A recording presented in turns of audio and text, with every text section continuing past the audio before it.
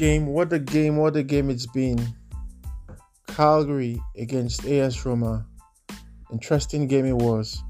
We saw first half, Roma leading the first half. It was Romelu Lukaku who found the net. Andre Bellotti as well. Aouar as well.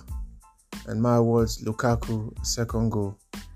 4 goals it's been so far in this match, which has ended. But at the end of the game, we saw Cagliari getting a penalty just before the final whistle, which made it 4-1.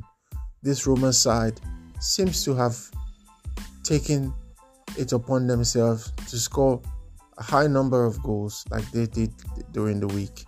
My words, what a game it's been for these Roma sides. Jose Mourinho has done it again, leading this side to the 10th position so far on the table, being the team with the second highest number of goals, only behind Inter Milan.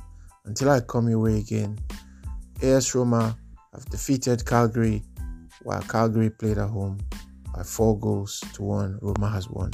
My name is McDonald. See you soon. Bye-bye.